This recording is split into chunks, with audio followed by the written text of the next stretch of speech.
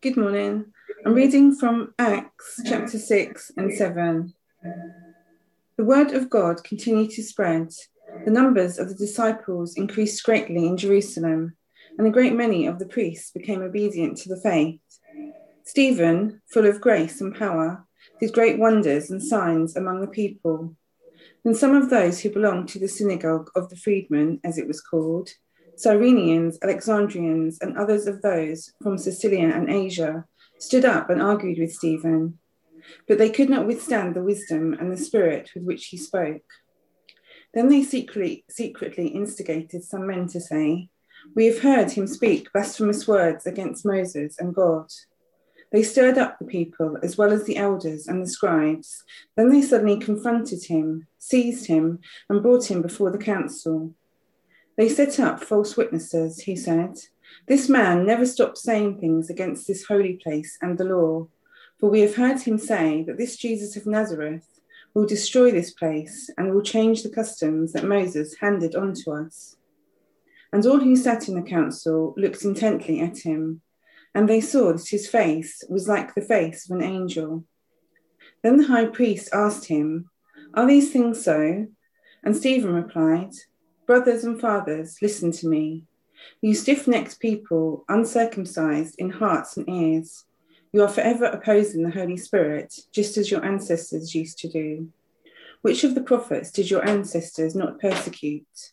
They killed those who foretold the coming of the righteous one, and now you have become his betrayers and murderers.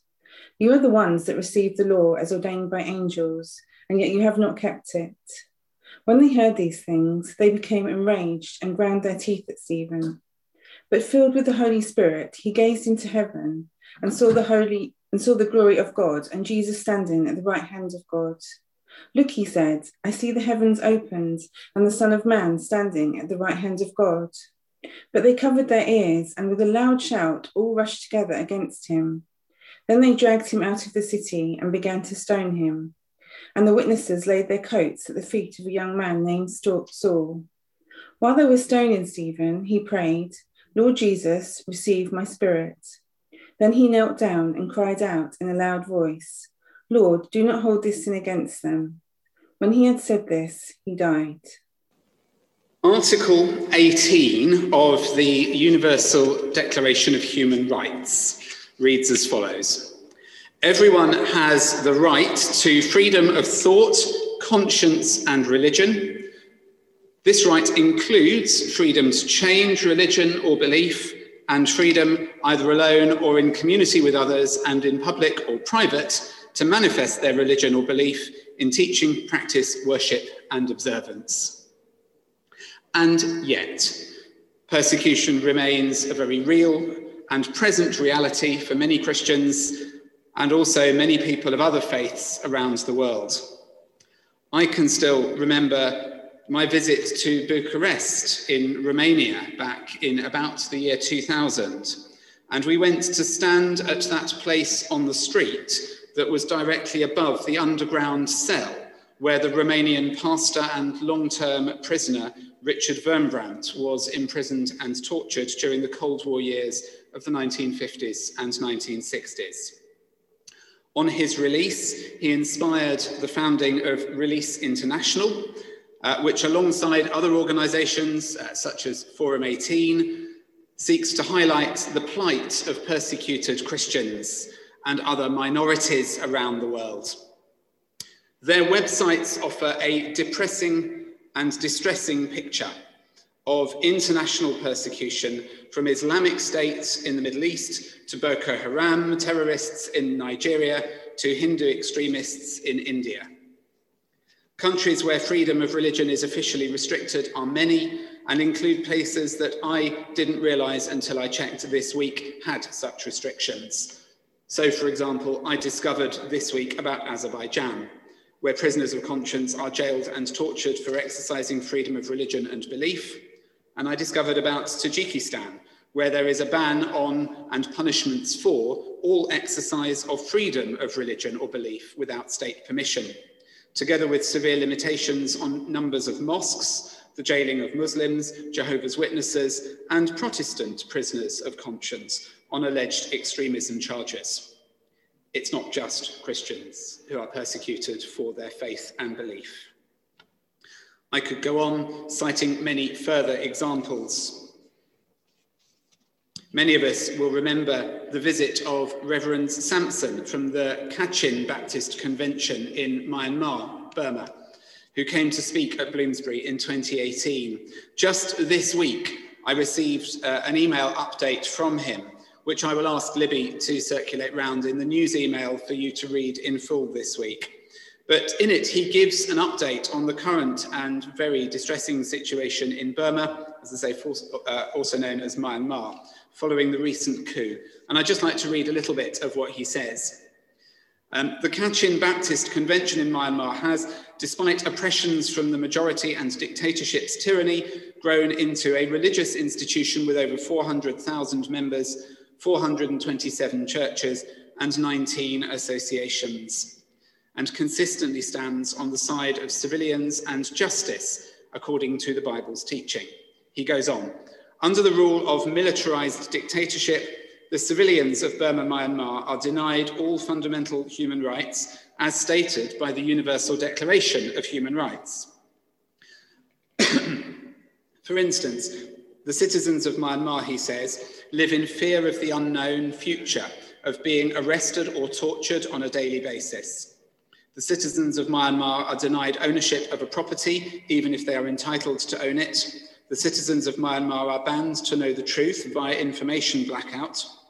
Moreover, any religious organisations faces discrimination and oppression if an individual religious organisation does not speak out in favour of the armed forces of Myanmar. He movingly describes the armed forces as a terrorist organisation, and he concludes his letter with a request for us. He says, in this painful and traumatised situation, KBC would like to request humbly and earnestly for worldwide Christian brothers and sisters' support in the following matters. To support us with most effective and impactful prayer service. To help us by advocating freedom from dictatorship. To assist by voicing up to lift up information blackout in Myanmar. Most importantly, please help us uprooting dictatorship on Myanmar with any possible strategy available.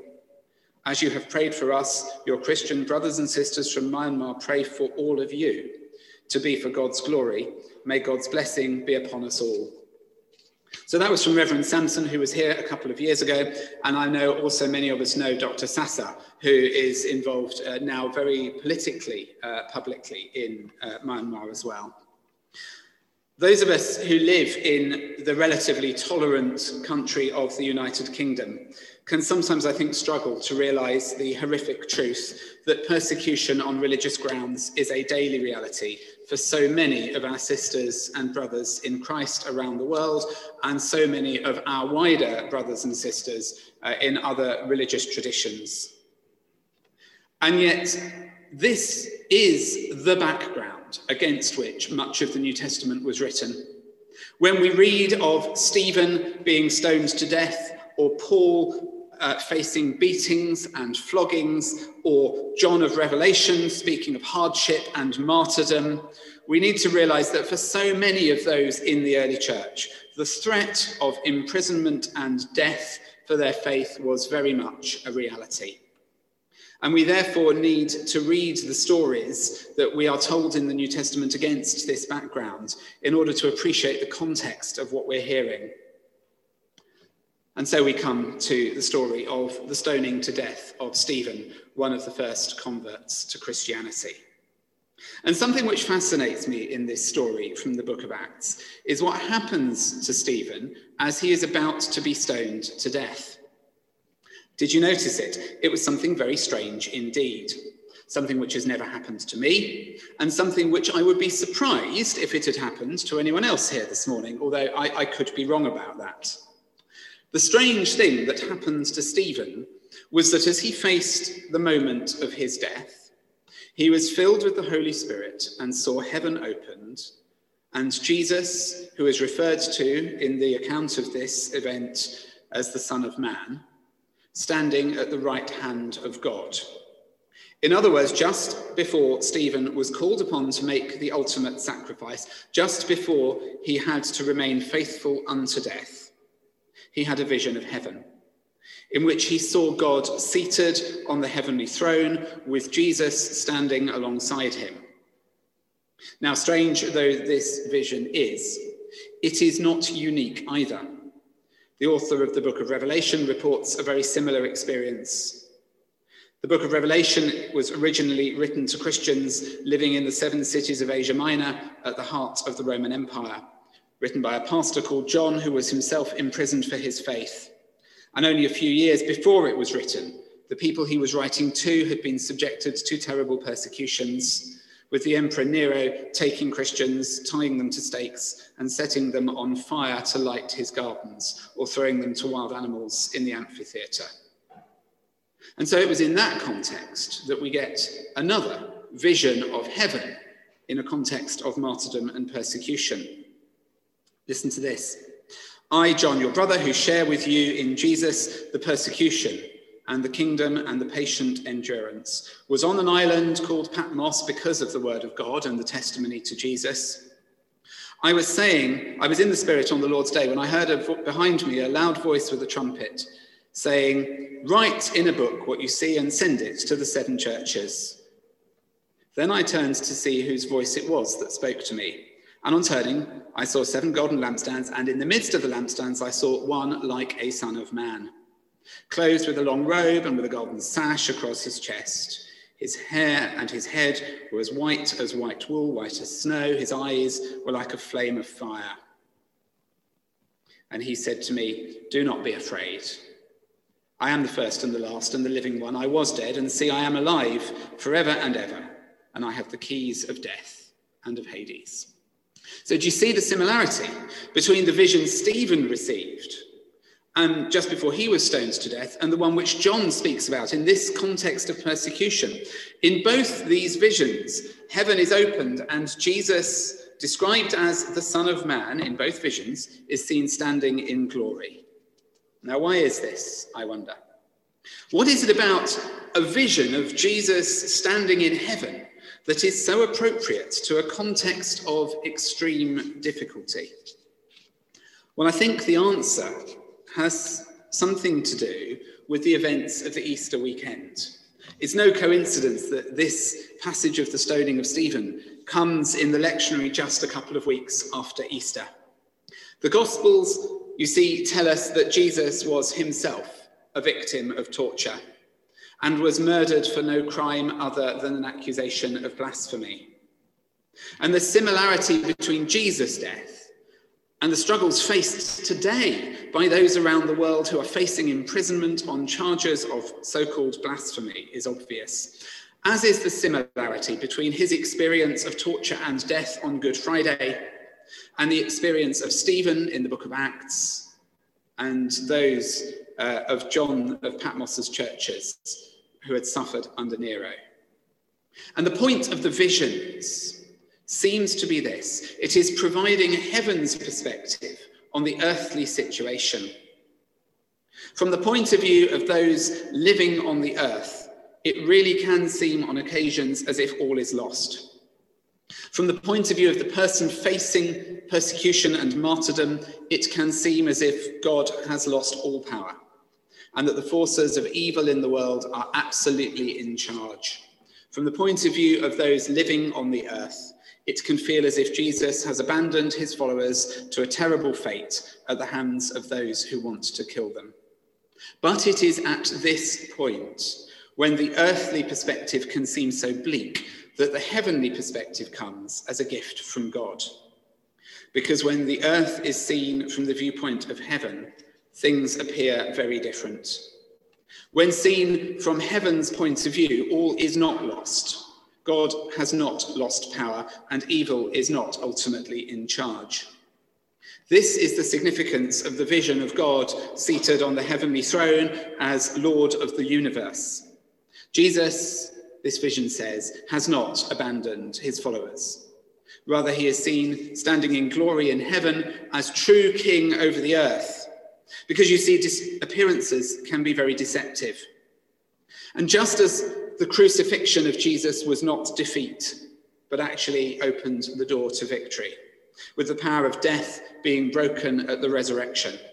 So too, the persecution and martyrdom of Jesus' followers in the 1st century or the 21st century is not, in the end, defeat. It is rather the faithful witness which points the world to Christ. It is no coincidence that history has shown the church grows when it is under persecution. From the earliest years of the Christian faith, as we find them in the book of Acts and Paul's letters, to communist China in the post-war period of the 20th century, to the current situation facing Reverend Samson and Dr. Sasa in Myanmar. When the church follows its Lord in offering faithful witness unto death, others respond to that witness and rise up and take their place. The terrible, frightening, but glorious truth is that the good news of the love of God for all people is spread not through yet another evangelistic project, but through the simple, faithful witness of those who take up their crosses and follow Jesus without compromise. In the book of Revelation, John realizes this, and he describes it as something that is both sweet and bitter. It is sweet in the mouth because it is the proclamation of the gospel, but it is bitter in the stomach because it makes you sick at the cost. It's this realization that Jesus has not gone, that through his suffering on the cross, he is, in a very real and present sense, united with those who face lives of suffering, and that through the vision of him ascended and glorified, the path is open to those who would follow him through death. It is this realization that gives the courage to remain faithful even in the face of persecution. Did you notice Reverend Samson, in the midst of asking us to pray for him, said that he would pray for us? So what's all this visionary stuff about? Well, it comes from the Hebrew Bible, from the Old Testament. And if we rewind back there into the story of Daniel, thrown into the lion's den for refusing to worship King Nebuchadnezzar, well, we find Daniel under threat of losing his life when he too receives a vision, which by now I'm sure is starting to sound a bit familiar to us. This is Daniel chapter 7. As I watched, thrones were set in place, and an ancient one took his throne, and his clothing was white as snow, and the hair of his head like pure wool. His throne was fiery flames, and its wheels were burning fire. A stream of fire issued and flowed out from his presence. 1,000 thousands served him, and 10,000 times 10,000 stood attending him. The court sat in judgment, and the books were opened. And as I watched in the night visions, I saw one like a human being, coming with the clouds of heaven. And he came to the Ancient One and was presented before him, and to him was given dominion and glory and kingship, that all peoples and nations and languages should serve him. His dominion is an everlasting dominion that shall not pass away, and his kingship is one that shall never be destroyed. Daniel, like John, like Stephen, has a vision of heaven opened and sees the Son of Man, one like a human being, standing in glory. And like them, this vision is granted at precisely that point in his life where he might most be tempted to think that God has abandoned him. After all, the king of Babylon in those days seemed all-powerful, and from an earthly perspective, it seems there was nothing anyone could do to oppose him. But the vision which Daniel has of the Son of Man as king of an everlasting kingdom is one which puts into heavenly perspective any power the earthly king in Babylon might have. The message for Daniel is the same as the one we have met already. From an earthly perspective, it can appear as if evil is winning. But when seen from heaven's perspective, God is very far from powerless and is in truth the Almighty One enthroned above all earthly powers. So what might this say to us? Particularly to those of us who are not perhaps given to visions of glory. I'm not. Well, as I've said, we who live in this country at this time don't face the same levels of persecution that others around the world face on a daily basis. I'm not saying we have it all easy. Of course we don't. We may not be facing imprisonment, torture, and death for no greater crime than going to our church. But nonetheless, we do all have our own share of problems which might tempt us to doubt that God is powerful. We face situations in our lives where, from an earthly perspective, it can certainly appear as if Jesus has lost power. At a local level, we may well ask the question of why it is so many people in the area around this church are not able to hear the good news of life and love that comes through a relationship with God in Jesus Christ. And it can appear to us sometimes as if we might as well give up trying to bear faithful witness to the love of God, because people don't listen and nothing ever changes. Or more widely, we might ask the question of why it is that there is still so much evil happening in the world, why bad things happen to good people on a daily basis. We educate ourselves. We stand in solidarity with those who are persecuted around the world. We hear stories from Myanmar and we think, what is this about? It can appear to us sometimes as if we might as well just give up praying for the world, because what is the point when things remain the same? Or more personally, we might ask questions of why it is that we fail to overcome our sinful human natures, and we carry on doing and saying things that we know we shouldn't. It can appear to us sometimes as if we might as well just give up trying to follow Jesus, because nothing is ever going to change. And well, yes, the temptation to give up is very real. And the motivation to press on with following Christ in the face of difficulty and discouragement can seem very lacking. And it is to us, as we face our own doubts and difficulties, that Stephen and John and Daniel's visions come with renewed power. If we can learn from them to see the earth as heaven sees it, to see our own lives as heaven sees us, to realise that the spirit of the risen Christ is vital and active in the world, and that God's power is greater than any earthly power, then maybe we, like them, like so many before us, can receive from that vision the courage, the determination, and the perspective that we need to carry on, to fight the good fight, to endure, and to overcome.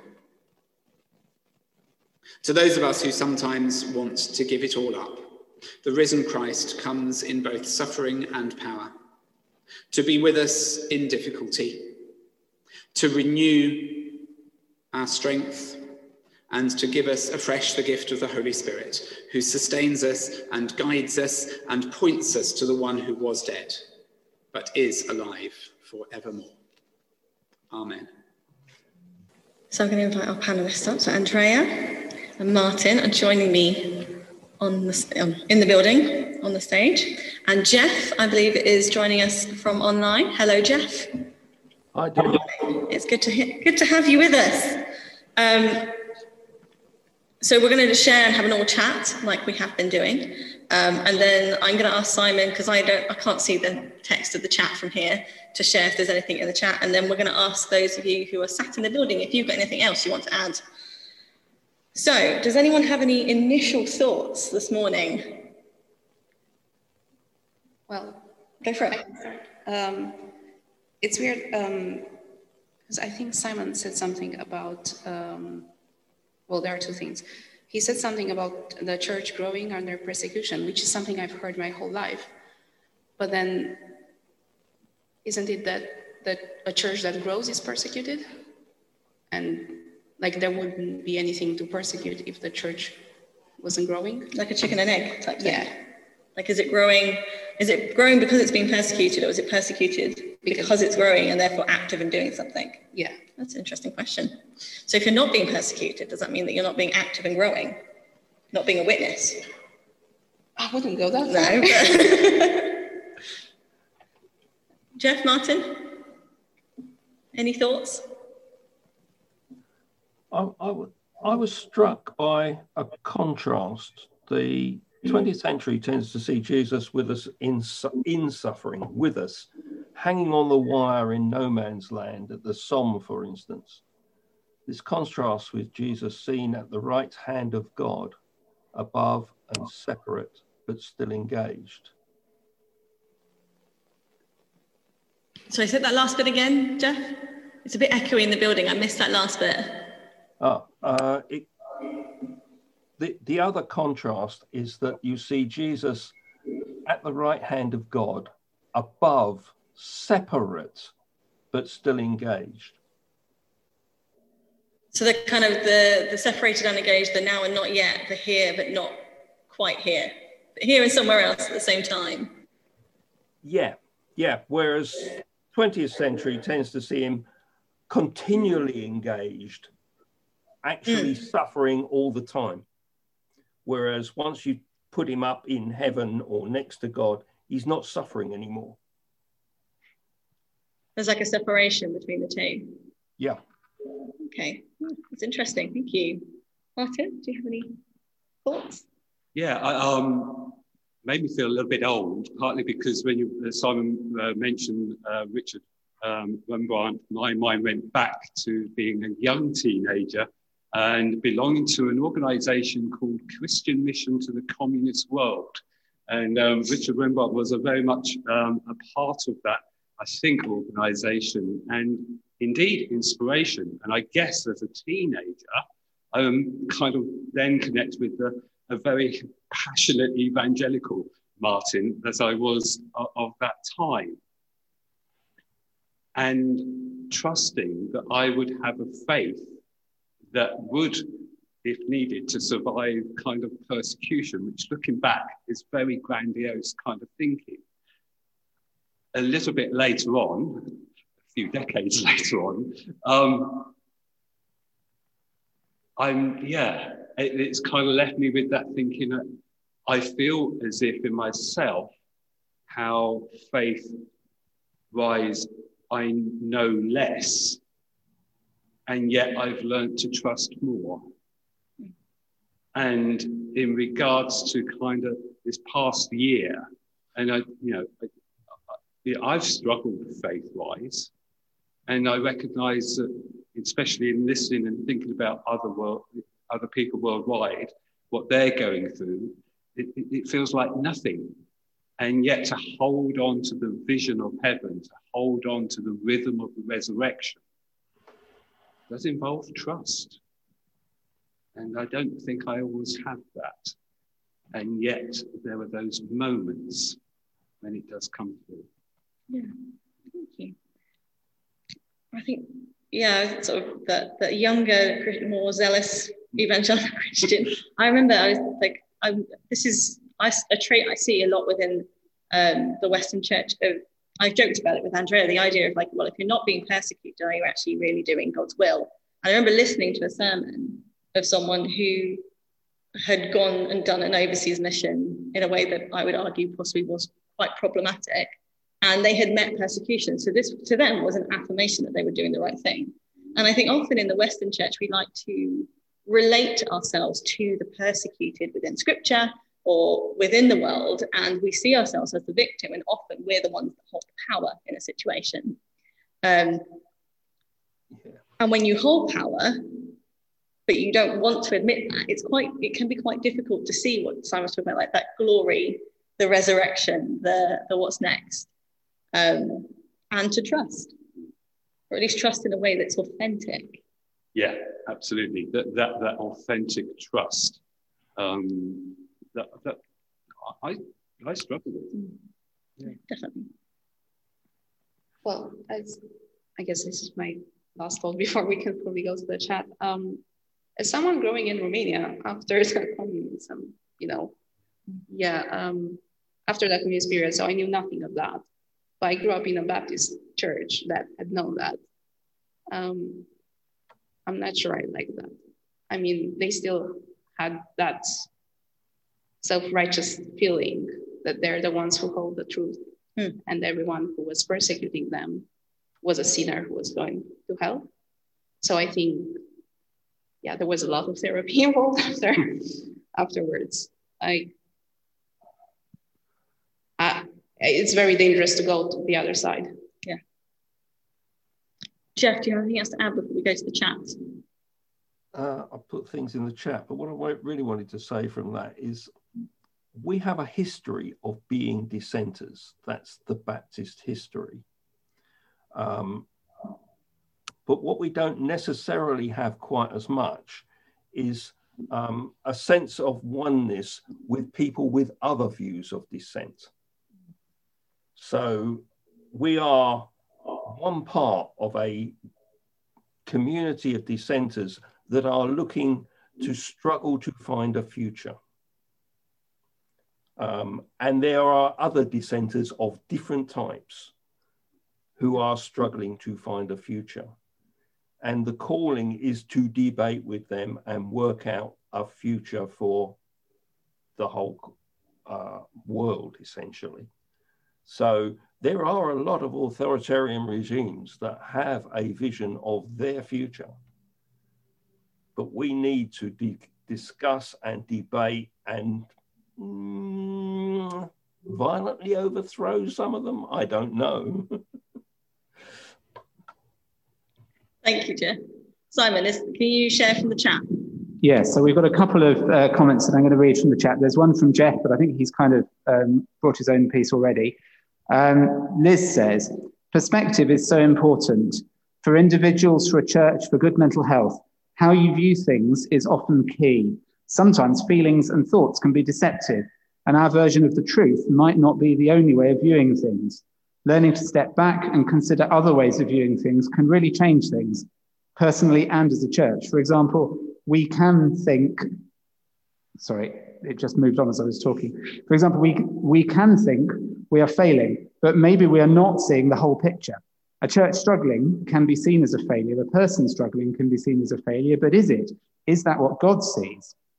And then Micah says, we ought also remember the way in which true religion defies the civil religion we saw on display yesterday in Prince Philip's funeral. What does it mean to resist this sort of civil religion that upholds the righteousness of power? We must instead stand with those who have no power.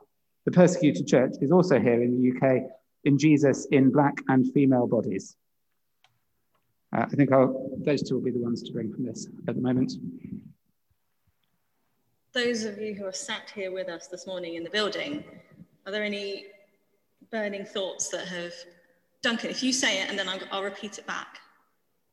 So Duncan was just sharing about the debate in the Commons that's happening this week about the persecution that's happening to minorities in China, and that so far the British response has been a military one to both send an aircraft carrier there and up nuclear warheads directed specifically at China. I think Micah's point is interesting about the idea that he specifically said we are to stand with those that are being persecuted in a recognition that most of us hold power and hold privilege, but also to recognize those that are persecuted in some way. When Simon was talking, I was thinking about a conversation I'd had this week about those of us that have faced some level of sexism or racism or oppression are used to accommodating others and used to stepping out of the way, often as a self-preservation thing. And how can those of us that do hold intersections of privilege make sure that people like that don't have to step out of the way, don't have to move themselves so that they're not hurt? And is there a response? If we see persecution, how should we respond to that? I'm going to move us on now. As I make these prayers, I invite you to make your prayers for the people who are on your hearts and on your minds on this day. Creator God, you fill all things with a fullness and hope that we can never comprehend. Thank you for leading this community into a season of provoking and nurturing faith, where we seek to expand our love for you, each other, and those who we come into contact with. We pray that you will continue to help us manage times of understandable cynicism, denial, fear, and despair. Help us have the courage to awaken to greater truth, greater humility, and greater care for one another. May we place our hope in what matters and what lasts, trusting in your eternal presence and love. Listen to our heart's longings for the healing of our suffering world. We hold in mind all those who face persecution, prison, and death for their faith. May moments of unexpected serenity surprise them this day. We pray for all those who grieve, for those who are managing the initial shock of loss, and those who are further along their grief journey and continue to hold the pain of missing a loved one's physical presence. We think of the young people and young adults who we know who will be preparing for exams. This year will have been chaotic, and yet we ask that in their young lives they can remain grounded and find optimism for their futures. We also thank you for the educators who have put in the extra hours to teach in these difficult times and continue to strengthen those who are tired and struggle with the workload placed upon them. We hold in mind those members of this congregation who need our prayers and think of particularly Chris Green and others who have ongoing health concerns. We also pray for our leadership team as they continue to guide us through these uncertain and difficult times. Knowing, God, that you are hearing us better than I am speaking, we offer these prayers in all the holy names of God. Amen. Amen. Thank you, Martin. Let us say the grace. May the grace of our Lord Jesus Christ, the love of God, and the fellowship of the Holy Spirit be with us all evermore. Amen.